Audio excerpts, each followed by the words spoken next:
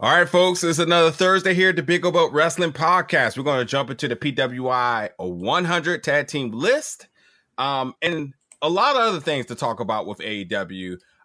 One being the Briscoes and the ROH situation and being banned from TV. Two, that promo from Ricky Starks. And then on the other half of the show, we're going to talk some NXT as they get ready to get back on the road and some other things as it looks like it may be a new day in NXT. So yeah, folks, we got a big and loaded show for you tonight. So let's get started right now.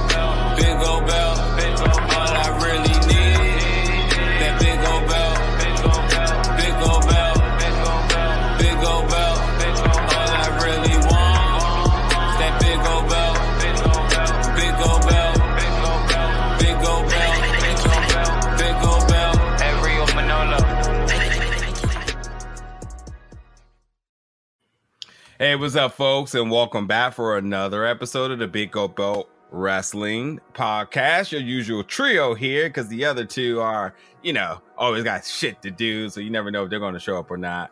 But it's myself, Will, and Jamal getting ready to get down for an hour of pro wrestling talk. Gentlemen, how you feeling? All right. It is a Thursday night. The week's almost over, and I'm starting to feel the holiday spirit just a little bit. Okay, if Mariah Carey gets played on this podcast, you are banned for life. Yeah, we get shut down real quick, I'm sure. You're right about that. But yeah, we got a lot to talk about, and we're going to just start off with, as usual, when the PWI list comes out, we just take a look at the list, get our thoughts about it, anybody that stands out to us. And any other debate we can pick from out of that. But then we'll switch over and talking a little bit more direct about some things in AEW. But yeah, looking at the top 10 lists, which, for us, and we covered the list for years now. And we always talk about how, there are guidelines and merits in terms of how they rank these folks. But at the end of the day, when it gets released and it gets on Twitter, it's just a barn fire from there. So we just look at it and just, give our assessment, our personal assessment, not the law, not the rule, just whatever it may be. So looking at the top 10 list, we have the Usos at number 1, FTR number 2, the Briscoes number 3, Death Triangle at number 4, FWC at 5, RK Bro at 6, the 7, the OC, 8, the Young Bucks, 9, the Hex, 10, Violence is Forever. And the rest of the list is there, which we all have the list in front of us. So, gentlemen, starting with you, Jamal, just your thoughts and assessment of the list. Anybody that jump out to you? Anybody you think is a little high? Anybody thinks a little low? Anybody you do not see? What's your thing? What's your thoughts? Well, the biggest thing about the list is I am generally okay with it. There isn't any like super glaring omissions. I do like the fact that it is a mix. It's just there are some men's teams, there are some women's teams, there are some intergender teams, and I also like the fact that they come from all over the world. There's some Mexico, there's a lot of US, and there's some Japan. There's some names that I don't know, there's some names that I do know, there's some names that should be higher, and whatever, and it's still a list. And the bottom line is it's a PWI list, so it's mostly fan service anyway. I really don't know why the list is such a polarizing topic for people, because it's their list. As far as the Usos being number 1, well, they're the most prominent team on the number 1 wrestling show in the world. Why wouldn't they be number 1? I mean, it's a popularity contest. They're on the biggest show in the world. Why wouldn't they be there? FTR being number 2. Well, they're on the second biggest show, in the world. So that's a thing also. So I think the Briscoes being number 3 is interesting, considering the work that they've been doing on the indies, and people bring it up, just dredging the lake of old business with them, 10-year-old things that were said and stuff like that. So the question was, who do I think should be higher? I really, really think that Naomi and Sasha Banks, I didn't know they were an actual tag team. But if we're still going to go with that, okay, sure. They're at 19. I thought they should be lower than that. The Magical Sugar Rabbits, Yuka Sakazaki and Mizuki, I would put them a lot higher than 23. It's good to see CDK in there, the Calamari Drunken Kings. It's good to see the Iron Savages in there. So I mean, it's a decent list. Obviously, it's not my list, but I'm not mad at it. Number 21 really stands out for me. Not really for me, but for Will. The Kingdom, because I know Will truly wish they were a lot higher. And if it wasn't for Will, it would absolutely be those 3 magical fans of theirs that absolutely see discrepancy in this list. The Kingdom Honeys, or whatever they call themselves, I am sure they are taking a lot of umbrage with this list. They are probably more upset than the folks who are pushing why FTR didn't get that number 1 spot, because they hold all those belts. I think the list is fine. I think the big surprise to me is what an eclectic mix is in this list, how they really mixed it up between, you got international teams, you got indie teams. I mean, my God, Violence is Forever. Dom Guarini and Kevin Koo are number 10. So that's like an indie team being put in the top 10. I think that's a pretty darn big deal. So it's a fun mix of teams from all over the place in here. I like it. And my take on FTR and the Usos in the top 2 spots, since that's why I see the most conversation about this week. As Jamal said, Usos are on the biggest platform. They're in the middle of a record-setting tag title reign. And then to add on top of all that, they are in the highest profile storyline in the wrestling business today. Yeah. So to me, that gives them number 1.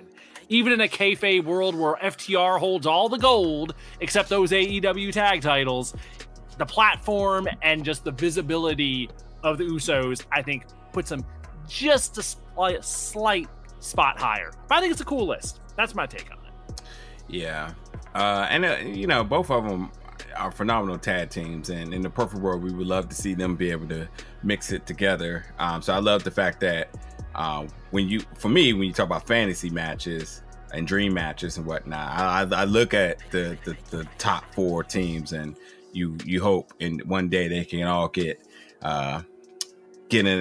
some matches in together. But yeah, I mean, for you, I definitely share the same sentiments about you all about the Usos and FTR, and I don't have a problem with this at all. And the one thing I will give the Usos the edge is that they're present each and every week, but that's not FTR's fault. And as they've been very vocal about not being on the pay-per-views and not actually having stories each week, and they are, one of the biggest draws in the company. I can totally see why that could be means to as why, you'll have them at number 2. But the number 3 is the Briscoe brothers. That really seems to have folks feathers ruffled.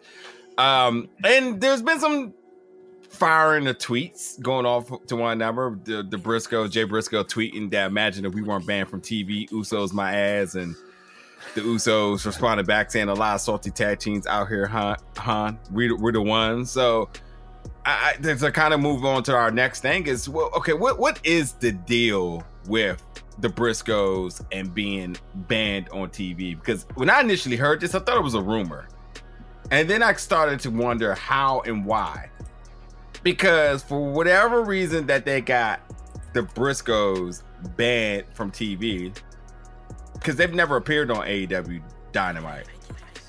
But Nick Gage has, right? Yep. Oh, yes, absolutely. And what am I missing here? And it's not to say that I don't think Nick Gage should have been on TV. I'm just saying, well, we all very much know, and Dark Side of the Ring, and so now all the whole world knows. So just make this make sense. What am I missing about the Briscoes here while they are not on TV? Because I'm completely in the dark with this one. The Briscoes said a thing that you shouldn't have said that they definitely can't say now. 10 something years ago on Facebook. That resurfaced almost immediately when the Briscoes and FTR were going through their building their match for Supercard or something like that. And then the next thing you know, never happened on TV. Okay. And then they had the one match on Supercard. Then they had a second match on Death Before Dishonor or whatever. Then they're having another match of Final Battle. And that's it. Okay. To be banned from TV, and we're talking about AEW, so we're talking about Warner Discovery. Warner Media. Yep. Max. The Max. the soon to be Max. Yeah. The Max boys. So to be banned from TV is a executive and beyond decision coming from the Not Max. necessarily. Not necessarily. Why wouldn't Khan get out in front of it and say like, hey, no. Then why are they employed then? I think he's alluded enough to it now enough in the press conferences where he's, said that he'd like to use them, but he can't. So I think he's tilted his hand enough to make it clear that it's not up to him. If it was up to him, he'd be using them, but clearly the word's coming from somewhere else that he can't do it. Well, I also think that he could just be erring on the side of caution. I mean, it would be, just to nip it in the bud before it even becomes a thing. We're not even talking about the fact that, like, whatever they would do or the promos that they would be allowed to cut and stuff like that, don't even go down that road. Just take them off TV. Just don't even put them on TV to begin with. Have the match, but the match is behind a paywall. And that's literally what they did. They didn't do anything. They go, well, you could have put them on dark. You could have. No, they haven't even seen an audience. Yeah. The only time they've seen an audience is, so you're telling me that Warner Brothers said they can't be in the building? No, I don't buy that. Yeah, I don't buy that at all. Yeah, okay. And I'm pretty sure they bet in the building because I think we had heard around when the ROH deal happened that they came back. They were backstage at a show. I'm pretty sure we had heard about that at some point. Yeah, but if you're telling me that Warner Brothers, Discovery, or whoever in the hell literally said, we don't want these employees not of our company to be in the building. No, that's not how contractors work.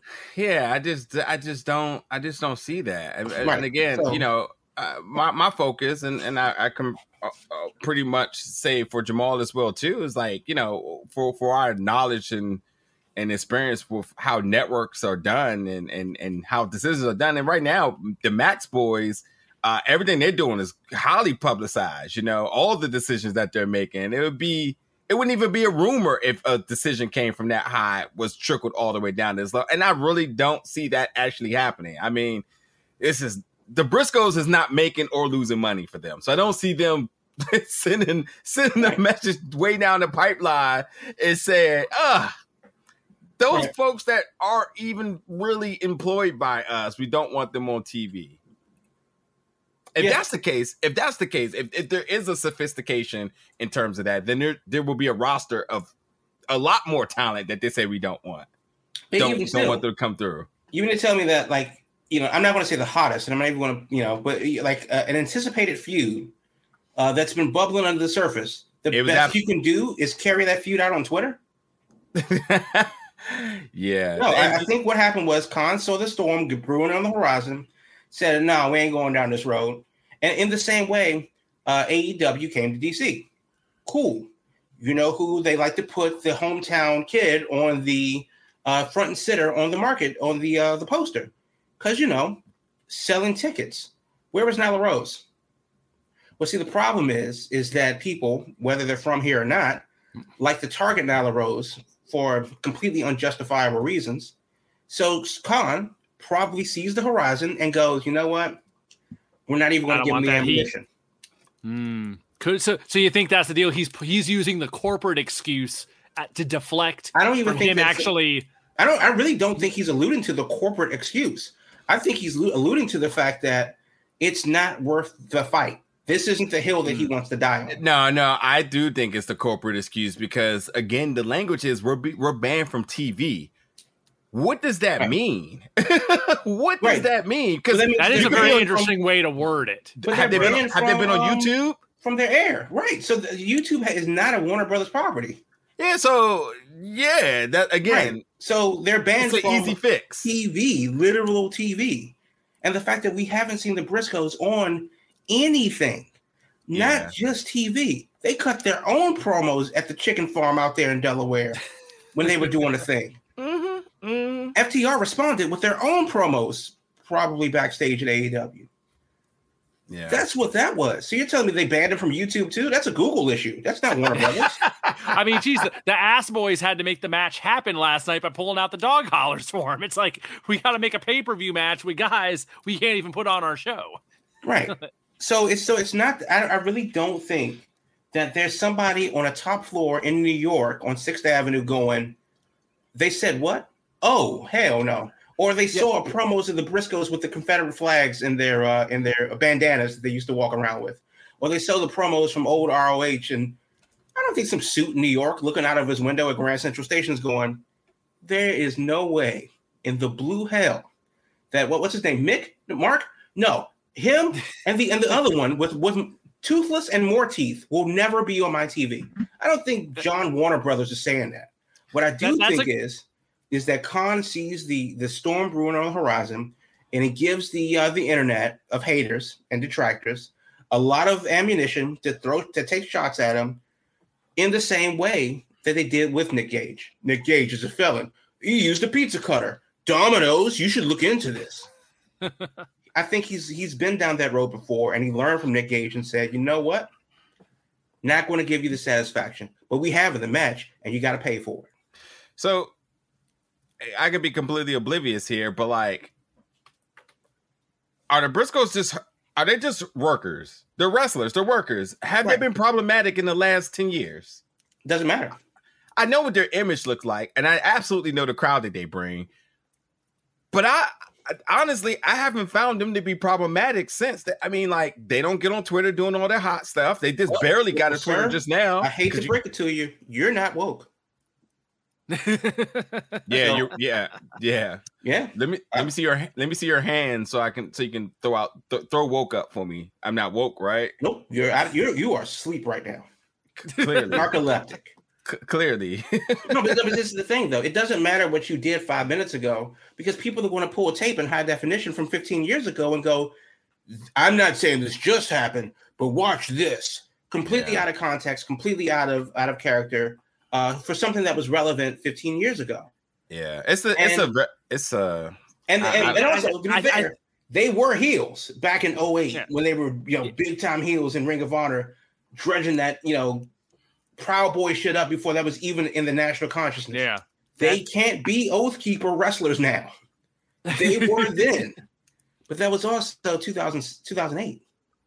Yeah, what happened was a long time ago. I think the big one that people point to is there is a tweet where Jay Briscoe straight up said, if you try to teach regarding homosexuality stuff, that you try to teach that to my kid, I will shoot you. So that's out there in writing. So that's, I think, a big part of the problem. It's like what was said was so substantial. They won't say the apology that came after. They won't say the lesson that was learned afterwards. They won't say him coming out and saying, like, okay, you know what? Yeah. There's been tons of apologies. They've donated money, and over 10 years. And that's the flip side of it. I'll make it clear, since I did just say what was said on there. To make it clear, all I've ever heard in recent years from anybody that works with them, any company, anywhere, is that there's no issues. They're not like that. They're completely different. It's like completely not an issue in any way, shape, or form. I can't think of anyone that hasn't gone to bat for them and tried to be like, hey, it ain't like that.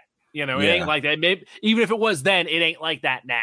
I have, as the kids say, receipts, and don't look at the date, but these are the receipts that people like to pull up.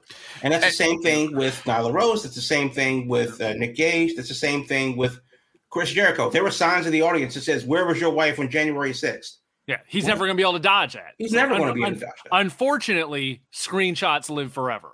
It's the world we live in. It's worse than plastic. And I'll be honest, too. It's easy to look at the Briscoes and stereotype them. And again, regardless of that, and you see the crowd that they bring, it's easy to kind of draw connections here. But as Will said, and folks we've known that work with them in the same locker rooms as them, and I've never heard anything bad, because as you talk about receipts, people got screenshots, but also people got recordings, videos, pictures, and everything, and you know that they've been present everywhere. And if they have done anything, if there was more recent stuff, we would know all about it. It'd be all over the place. There's a reason you have to go all the way back to 2012 or whatever it is to pull something up. So my biggest issue is, if AEW is offering rehabilitation, how is that not even a discussion here? When there lies the problem. From what? But again, because that's the goddamn world we live in now, where it's just like, oh, this happened forever ago. Oh, okay, it's coming up again. Okay. We're going to make you do the thing. To your point, though, their penance is not being able to be on TV. Their penance is not being able to be on AEW film. They can't even take pictures of them. It's punishment. I mean, you have a marquee matchup in the third, and however long the series is going to go, at the pay-per-view for a fever dream that is the promotion. And it was a match that's people hate to admit it's their match of the year. The Revival versus Briscoes Part 2. Mm-hmm. And you're setting up the third one, which I believe is this weekend. Mm-hmm. Yep, Saturday. Right. And you can't sell it on TV for the money. Khan is trying to get you to pay $40 for Ring of Honor. And they casually drop that the match of the year candidate is having another match with a massive stipulation. And he can't talk about it on TV, and because he gets the Gun Club to do it for him. I'm just saying, think about that process. Over the money, they said, nah, sit your ass down somewhere. We will see you in Texas. Because they don't want to give the internet the satisfaction of bringing up that shit again. It's just weird. It's just weird to me, because I think when you have a platform, when you have all the money you have, when you have influence, you can be part of the change. And what you did for Sammy Guevara, who, what he did was a lot more close and relevant. And even though it happened before he was employed, you did a PR move with him, by example, to show when we have problematic talent, it's handled up front, present, and clear as day, 4K. You did it. Is it handled up close and present though? Because when Jimmy Havoc got fired, his ass was in the shadow realm. Oh, it's definitely double standards here in some aspect. But I think it should be one of those things where it's like, hey, blah blah blah, DUI. We want to address that. Blah blah blah had a DUI. We want to help. We want to provide resources. Blah blah blah. We're aware of what was said online by blah blah blah. We have offered sensitivity training, whatever type of rehabilitation is adequate for whatever the incident was, and we will evaluate their status afterwards. Regardless if you want to use them again on TV, regardless of it, you can help the entire wrestling community by offering something that had not always been available for people then. And I think, again, you talk about something that happened 10 years ago. Fine. They're talent. You use them. There's a desire to use them. Fuck the internet and Reddit and all your Reddit buddies and all that other stuff. Imagine saying that. I know, right? And being Tony Khan, just saying. It's still. But like, these things should be done. To me, and the Briscoes got to be really nice guys, because as casual as they're being about this, about like this accepting a punishment and just letting it be, they obviously are missing out on a lot of money. They're all obviously still missing out on a lot of publicity. Potentially. A contract's a contract. Supposedly this kept them out of WWE too. I'm not going to pretend to know their finances, but I will say is that they got 3 pay-per-view dates in a row from AEW. Okay, cool. Whatever that looks like. And also, that notoriety, if they want to work full-time, they can. They don't Wait. So they only can work pay-per-views because it's not on... It's not on Warner TV. And you're saying they got 3 dates set up? Is that what you just said? Well, they did 2 matches already. Oh yeah, okay. This will be the third. Yeah. On the pay-per-view. But I mean, my point is that the Briscoes at 40 plus, if they don't have to work, I mean, let's be clear. if they did have to work, they would, because they definitely have the clout to do so. No, for sure. They're not struggling here, but right. So that's what I'm saying. Like, they're missing out on money. That's not relevant. No, I mean, extra money still extra money still. You know, they didn't open up a lemonade stand. I'm saying they're good. Yeah. They're in a place where they can do this. They're not. They have no reason to be desperate here. But I mean, at the same time, too, it still could be, the posture could be totally different here. They can definitely be like, we don't understand why. And obviously, extreme amount of PR work would be needed for them to say something sophisticated here, because that's just what it is. But for them to understand that, hey, listen, we understand that we're in front of a new audience. We understand that some of you all have never watched ROH, and we can't blame you, because who stays up after MASH? And we understand that, like, while we're being valued and showcased in a high, publicized magazine in the PWI, we may be new to some of y'all. Some of y'all may have heard the bad shit about us. We're extremely sorry for the things we said on this date. Back then does not reflect who we are. We're looking to donate. We're looking to go to rehabilitation. On with the program. Why would they do that? Like seriously. Because again, it's just the world we live in. I'm saying, like, I understand what you're saying as far as like damage control. Yeah. However, the better way to handle that would be to not put them on TV in the first place, to not give people that ammunition, but to still have the match that would just let the wrestling speak for itself. And 2 times over, it did. I mean, really think that's kind of, they've kind of had a measured response, and it's been lucrative for both parties. There's 2 coins here, because, like, yeah, you respect the wrestling for what you're saying, yeah, for sure. But also, there's still the image that's tainted. The character is tainted. And the biggest thing I can correlate this to is Kevin Hart. Kevin Hart, again, had to apologize. He could have easily just denied and says, listen, I'm not first of all, he did say, I'm not going to apologize when he was going to host the Oscars. Well, no, he said, I'm not going to apologize again, because he went on his apology tour. And then after X number of months and weeks and whatever that was. Came up again. Once he got a new gig, came up again. Right. Once his name came up again. And he said, look, I'm done apologizing for that. I've already said what I needed to say. You can either take that for what it is. If you don't believe it, you never will. If you like it, I love it. Cool. We move on. Oh, we need to apologize so that we can move forward with the Oscars. Well, I'm not doing it then, because I've already apologized. I'm not going to say anything differently than I said before. It's on tape. Watch the tape. So if you're the Briscoes, it's the same way. Now, can we move forward with this match? Sure. Because realistically, if you're them and they're like, well, you got to do the PR tour.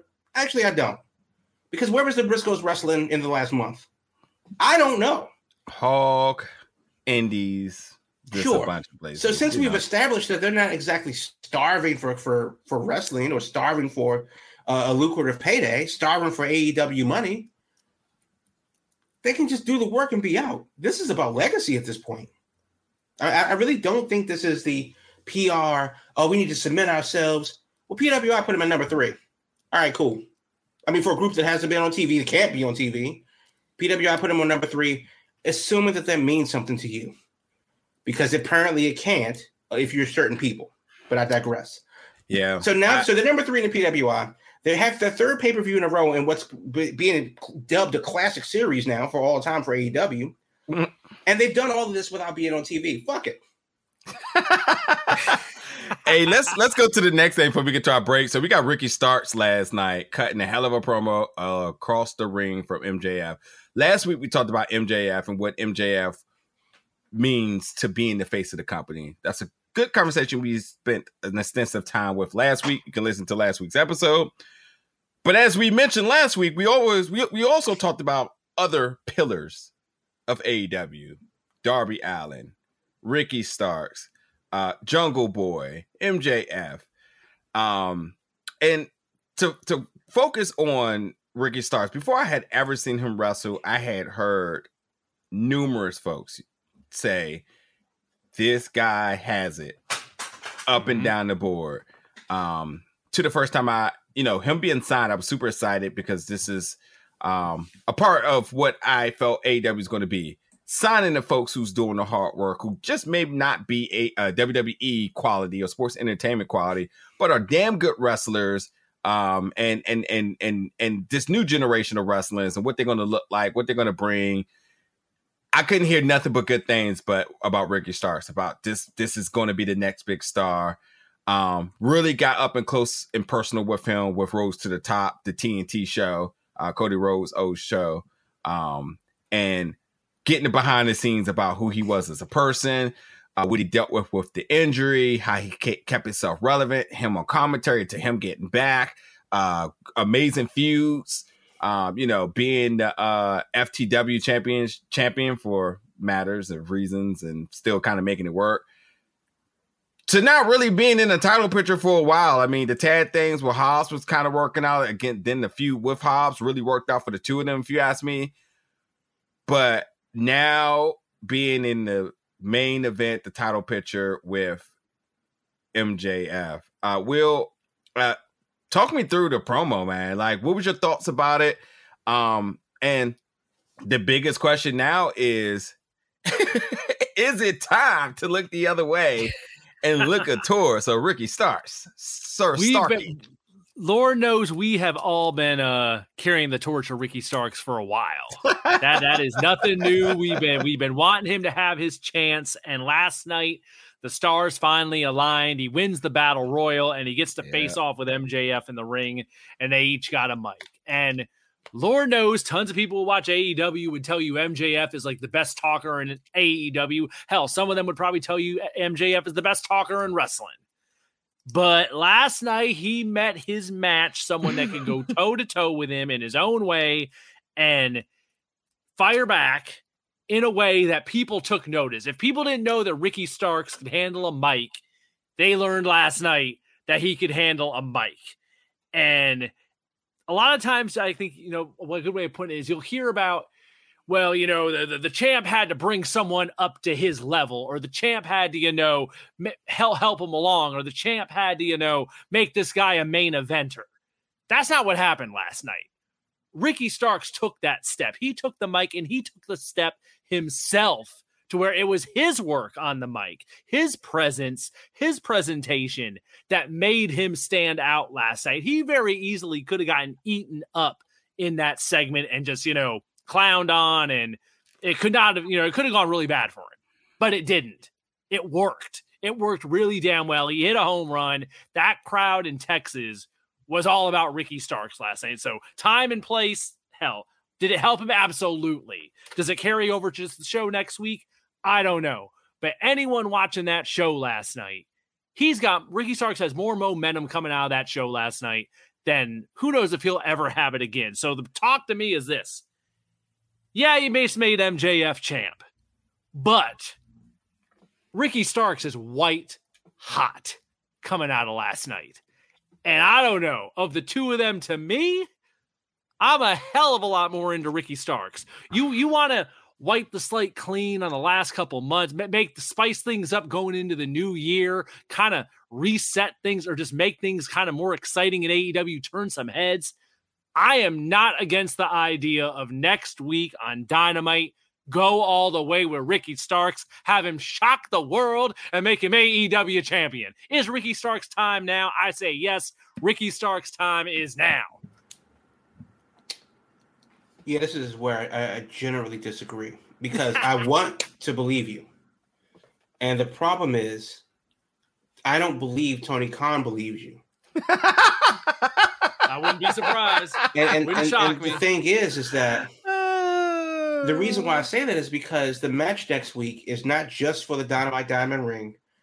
It's for the ring and the title. Mm-hmm. So if the prophecy comes true and Starks does what he says he's going to do, it takes everything away from Friedman, who's a 3-time Diamond ring winner, and he's the current champion. If it takes all of those things away from him, now Friedman wouldn't fall far from the top, and Starks would get to be in the spot that he's arguably earned since he broke his neck and came back. Now, I want to agree with you, and I do agree that would be fantastic if at a specialty show in Texas, because again, Starks cut his teeth in Texas. That Austin crowd was the perfect venue for him because Wrestle Circus existed, and guess where they're based out of? So that crowd knows who Ricky Starks is. Ooh, Austin is arguably his second home, and I don't know if you caught it in the crowd where he pointed to some woman that could have been his parents because He doesn't live in New Orleans anymore. So, yes, is the time now? Possibly. I don't think Khan believes you, though, because he's invested so much time into Friedman. He's given this kid a 2-year-long promo with Wardlow. The payoff wasn't foreseen, but what are you going to do? And then that whole thing, he went away. He came back over the summer. That deal, I think Stark said something prominent that nobody's really talking about. You got out-politicked by somebody else. Interesting. But, I digress. I want to believe you. Starks believes you. Khan, I don't think he does. And and the biggest problem with that is that if they had made the match just for the ring, because the ring doesn't do anything. I don't think it's not like Money in the Ring championship or anything like that. So the ring is just the ring. But if he takes that, then that's step one. And we move on to something else down the road, maybe in January. Because they still have like the best of 22 series between the Bucks and Death Triangle. So that is a thing that they really, really, really could have played out. But if Friedman wins, and I think he will win, because of the heat that he would get as the world's biggest heel, crushing the dreams of Ricky Starks, what happens to Starks after that? And that's the problem. Starks has a lot more to lose than Friedman, because it's cool if you talk yourself up, you do all of these things, you smack the mole off of his neck and then lose, and you become Shawn Spears. Yeah, that's the problem. And that's it. I really think that they booked themselves into a corner, possibly because they never saw Ricky Starks as the guy. And not at this level, not taking the torch like this. And I don't think they saw that crowd last night when they envisioned this. I tell you what, though, I tell you why this is interesting. When AEW was founded, we're going to cut to our break in a second, but when AEW was founded, there was a lot of different people at the table in terms of with titles. And then slowly those titles started to go away. And then Thanos slowly started to collect those Infinity Rings and people started to get snapped. Now, I could be dangerously wrong here, but by what we were seeing, what we were being shown on Rose to the Top, Starks comes off as a Cody guy. Starks comes off as somebody that Cody completely believed in. Cody went out the way to recruit, and I'm sure while Omega had his folks, Cody had his folks that he wanted to bring in. You can tell folks that got that Cody edge, the Nightmare Factory side to them, and Starks comes off as one of them. I think that I'm going to add a little bit of sauce to that and say that Starks and Sammy were a tag team on the Indies. They both worked Wrestle Circus together, and Sammy's a Cody guy because guess who gave him his last match? So so I'm going to add a little bit of sauce to that and say I think you're onto something there. And I think that's really the issue here too. You're talking about book like if Cody had been around, I think this conversation is tweaked with this a little bit more reassurance and confidence on how this could go. But now that Thanos has all the Infinity Rings and he obviously going to make all the calls, you kind of got to look around and say like, I don't know. It's impossible to not think that Starks couldn't be in this position. It's impossible to think that Starks couldn't go from town to town, city to city, and get the ovation that he gets from all these times. Hell, no matter where he is on the card, he gets a pop. I think the biggest problem is you don't know if you want to cheer or boo this guy, but you're getting he's getting a reaction one way or another. So last night, I got from what you're saying, it doesn't come off to me as a surprise because people reacted to him, and I did watch the promo, and it's exactly who I thought he always is to be. I wasn't surprised by the promo. Is it like people? I mean, people were genuinely surprised. Like, oh my god, I didn't know he had it in him. I didn't know, like. Somebody actually stood up to Friedman and no, Starks just said on TV the things that I've been saying here for the past year. Yeah, Starks has been saying the things like no joke, and that's not me patting myself in the back. He's been saying the things that is the truth of why I think Friedman's boring. He's a one-note drum. He's played that note. Now, granted, if you like the sound of it, then it is what it is. I don't. So, unfortunately, I do think that both of them came off elevated from both sides of it, because if Friedman wins, he comes off as the biggest asshole in the world, which is his job. If Starks wins, it's almost a Cinderella story because people are treating him like he's Boise State. Mm-hmm. I heard of you, but I didn't know that you were that good. Yeah, I'm starting to think like Starks is like you talk about Boise State. But yeah, you're talking about eligible, but they're not beating Alabama. Yeah, right. You know what I'm saying? Like or just a quarterback in the wrong system. You know, it's just like, yeah, I know this guy got talent, but it's just put him on another team, he's gonna shine. But this is also the problem, though, and you know, we've been talking about this over the past few months as well. They mortgage their future on bringing in these already established stars and kind of put a lot of their homegrown stars on the back burner. Now, some of them, like Friedman, left. Jack Perry was involved in the longest feud ever with Christian, and he got hurt. Darby's kind of been hit or miss, but he worked well with Sting. Okay, cool. Sammy got got like Xbox heat over the course of the summer, so they never really got a fair shake. Adam Page got outclassed by Bryan, so his first time around, and then he loses the title. It's unfortunate because they mortgage their future on guys like Punk coming in, and guys like Adam Cole coming in, and the Undisputed Era. They were all there at one point in time. And now that that's kind of floundered because this isn't 2015 anymore, 2016 anymore, we're kind of going back to square one with a lot of these faces and people are legitimately surprised. I didn't know he had it in it. Well, where have you been? Yeah. Well, to be fair, he never got the chance. Yeah. Hey, let's get a commercial break. We'll come back. We'll talk some NXT, and then we'll wrap up the show for tonight. We definitely a little bit longer on our first ad, but it's all good. We'll get it all done. So we'll be back in a second, folks. If you're looking to expand your podcast reach, your website reach, as well as your social media branding, visit BigGoldBelt.com for sponsorship and advertising opportunities. Big Gold Belt Media is the golden standard for all of your media needs. We offer pre-roll and mid-roll ad spots, on-air host reads done by yours truly, Damian G, on audio as well as video platforms. For inquiries, please email biggoldbeltgroup@gmail.com for more information. Again, that's biggoldbeltgroup@gmail.com for your inquiries for your business. Big Gold Belt Media, wrestling, movie, comics, and more. The golden standard. Right on, right on. Let's get to our indie spotlight of the week. Jamal, take us away. Yep. So I'll make it quick. We're going out to Pittsburgh for Enjoy Wrestling this December 17th. Not this weekend, but next weekend. It's the Enjoy Odyssey, featuring the Enjoy Odyssey Battle Royale. There's going to be a couple interesting matches. You have Lee Moriarty versus Alley Cat, which I think is going to be a lot of fun. Who doesn't love a good Battle Royale? It's out there in the Pittsburgh area, North Pittsburgh, North Shore of the Allegheny, at Mr. Small's Theater in Millvale. Doors open at 6, the bell time's at 7.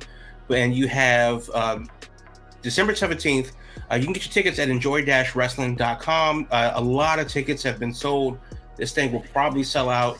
So definitely, if you're in the Pittsburgh area, West Virginia, Eastern Ohio, or anywhere, get your ass to Pittsburgh to see Enjoy Wrestling, the Enjoy Odyssey Battle Royale on December 17th at the Mr. Small's Theater in Millvale, Pennsylvania, enjoy-wrestling.com. All right. Thank you, Dad. And again, for our indie spotlight each and every week after our commercial break, want to be featured, give us a shout. All social medias or at BigGoldBelt.com. Moving to NXT, moving along pretty fast here. NXT is back on the road. First of all, you all excited? Sure. It's long overdue. I'm glad it's finally happening because Lord knows this damn crop of kids that are now making up a good chunk of NXT desperately need to be in front of folks that aren't just in that damn performance center. And the Coconut Loop is something, but being in bigger buildings on the road in different towns is important. Yeah, listen, whoever was in charge of the evaluation of when this was the proper time to do so, shouts out to them, because they could have easily went and did this, but obviously a lot had to do with the pandemic, but also too you had to kind of reevaluate your talent, you had to reevaluate your staff, and finally to pull the trigger, which obviously seems to be a goal for the first quarter of 2023 that they had their mindset. they're back on the road. February 4th, 2023, Vengeance Day, NXT Vengeance Day. We're going to Charlotte. Hey, that's about what, 4 or 5 hours south. Might have to see what's up with that. But it's been a while since NXT has been in a or any arena outside of down in Florida. So I'm intrigued because big fan of the takeover, the energy in takeovers. The cards have always been substantially good, even before this. But going back on the road, getting in front of different audiences, getting some of this talent in front of these different cities, well deserved, but also well needed to continue to mold and craft them before they get ready to be on SmackDown and Raw. Another interesting thing that I definitely just want to say, told you so. We talked about Triple H and Shawn Michaels and their relationship like a couple of months ago on the show, and it had came out today. And I think Sean Ross Sapp had said it that, and maybe it was on the media call today, but Shawn Michaels apparently says that him and Triple H do not communicate in terms of what he does down in NXT. He has full control, and it is what it is. I'm sure they're friends and they talk, but they say they don't actually communicate in terms of what he does in NXT. I said this. I said that they're friends. There's no reason to micromanage him. Let him do what he has to do. He's already been under your tutelage and how you run things. So y'all mindsets are clearly focused in the same direction here. So why would you need to come down there and have a strong grip on things? That's exactly what Triple H just came from with Vince. So why would you create that same circumstance for somebody you already trust and somebody you were already in the trenches with? So that's why NXT is the way it is, and that's why it feels the way it is. And yeah, I'm glad to hear that. Glad to hear that confirmed. So good stuff. People need to see Nikita Lyons live. Yeah. Oh, the Nikita Lyons meet and greet coming to town. Mm-hmm. Folks will be lined up. Right at stadium.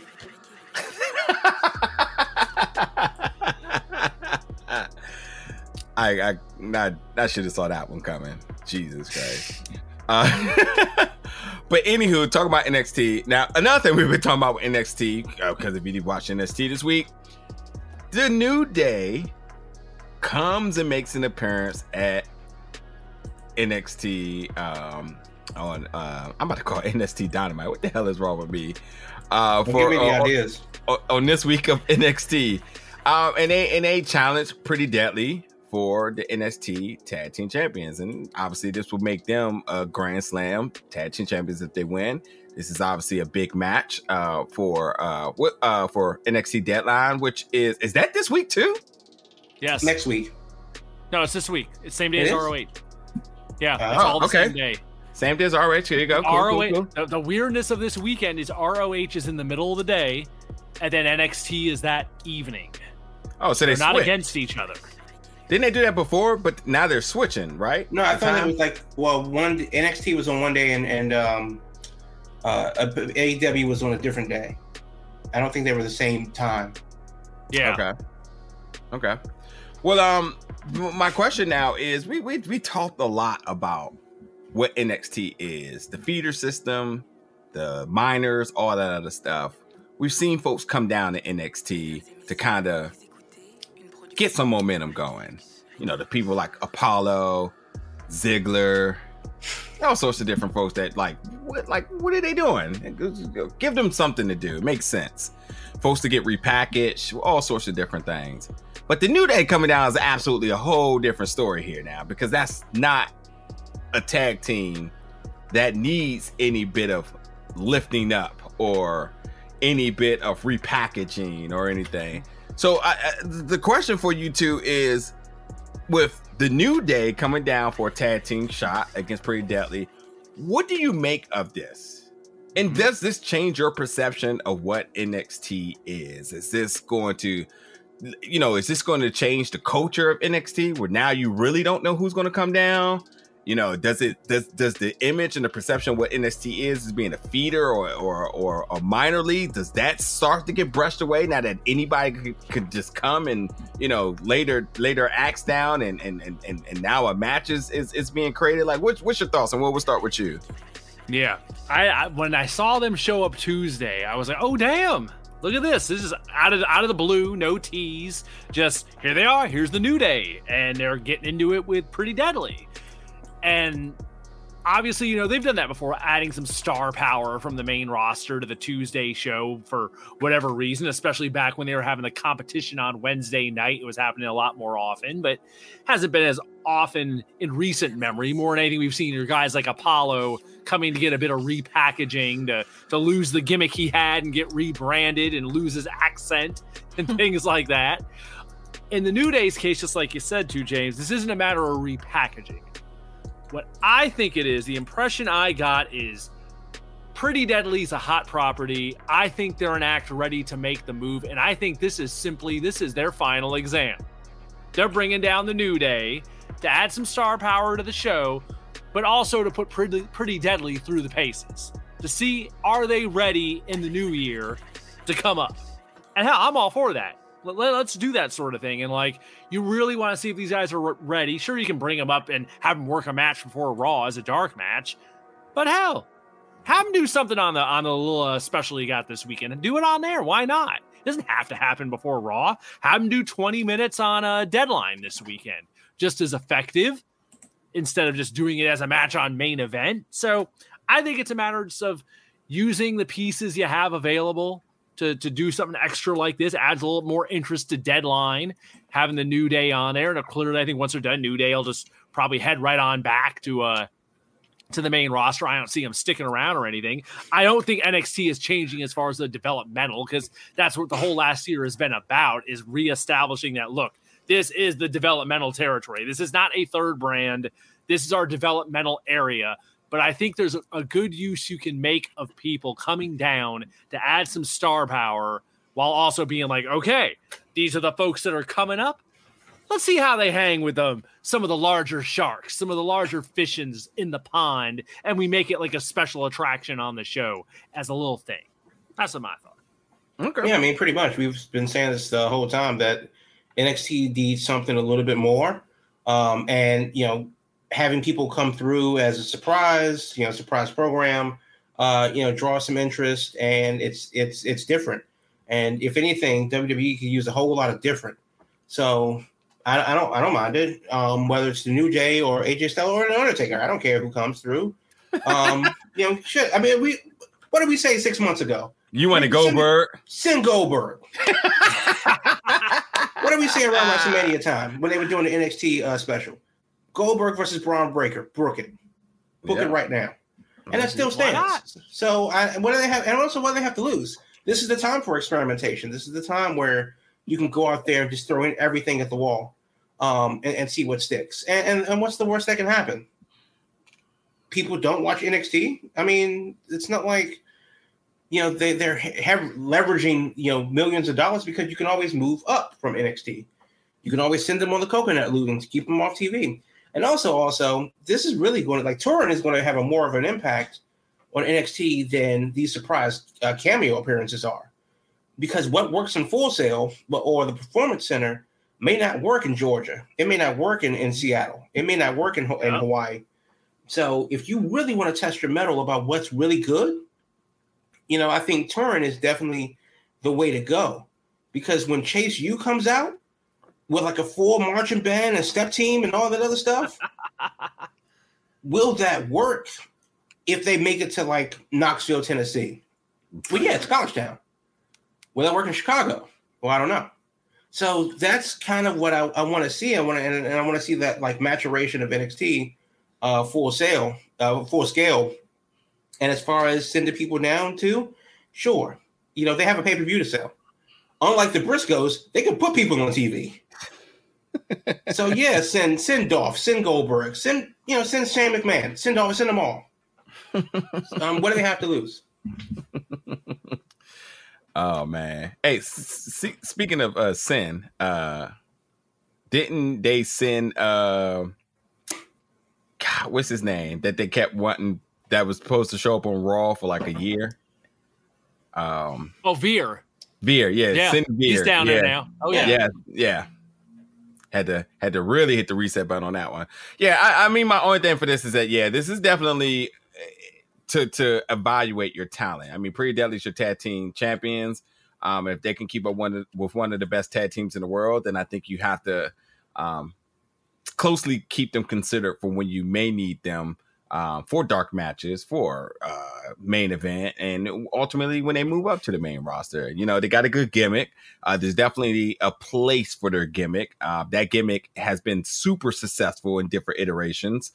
So maybe they're getting ready for that. And I think the WWE tag team roster, the main roster tag team division, could use a little something different here in bringing them up, because you certainly got a lot of other people behind them that you also need to get ready to compete in NXT, as they're still recruiting, still more tryouts. NIL got to be on the way again. There's just a lot to consider for them. So, yeah. But, you know, should be really, really, really, really, really fun. It should be really fun. We're going to see how that match plays out. So since we just breezed through the second half of the show, I guess we go into overtime with our topics here and go about the one we didn't think we were going to have time for, shall we, folks? With the rumor? Are we talking? Sasha Banks. First of all, there's been a lot of rumors this week. Sasha Banks, The Rock. Of these rumors now, if you haven't heard, the Sasha Banks rumor is that she's going to be at New Japan Wrestle Kingdom 17 next month, according to a bunch of sources.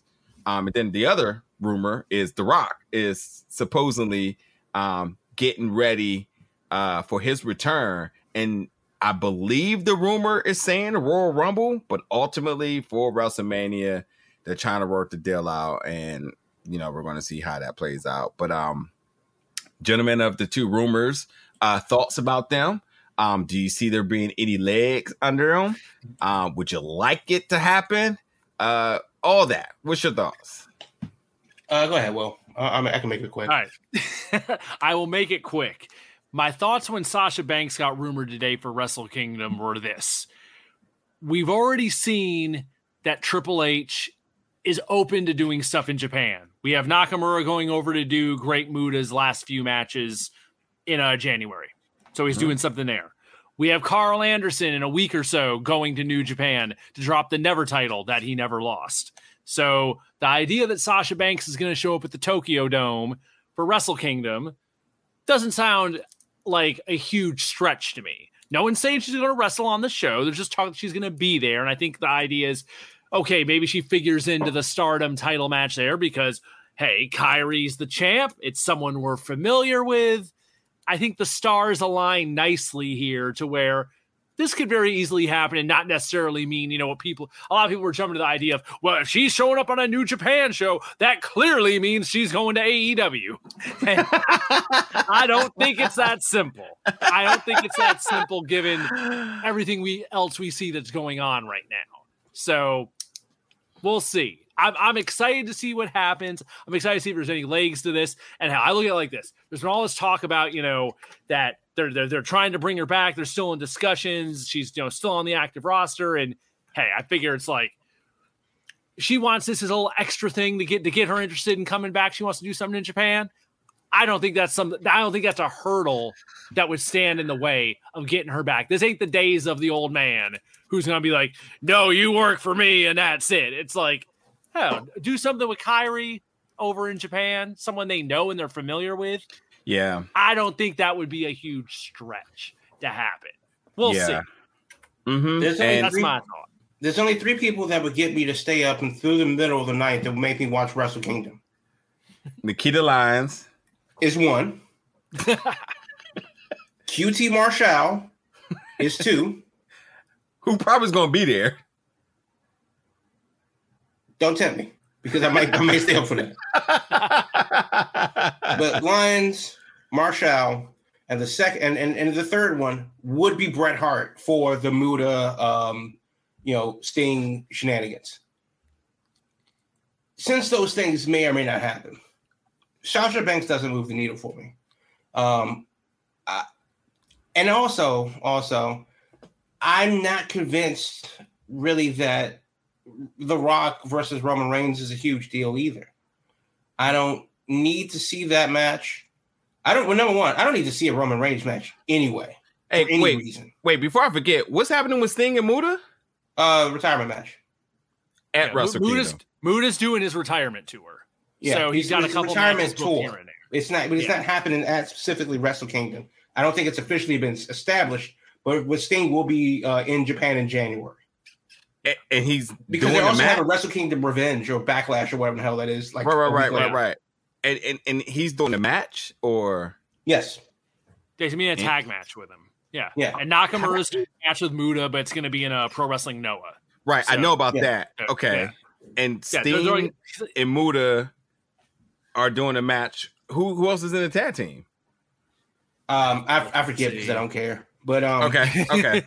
I'll see if I can find it. But the long and short of it is, these aren't things for me that would make me stay up to watch Wrestle Kingdom or make me pay or even worse, fly out to WrestleMania for it. The Rock had his run. He's been gone longer than he's been there.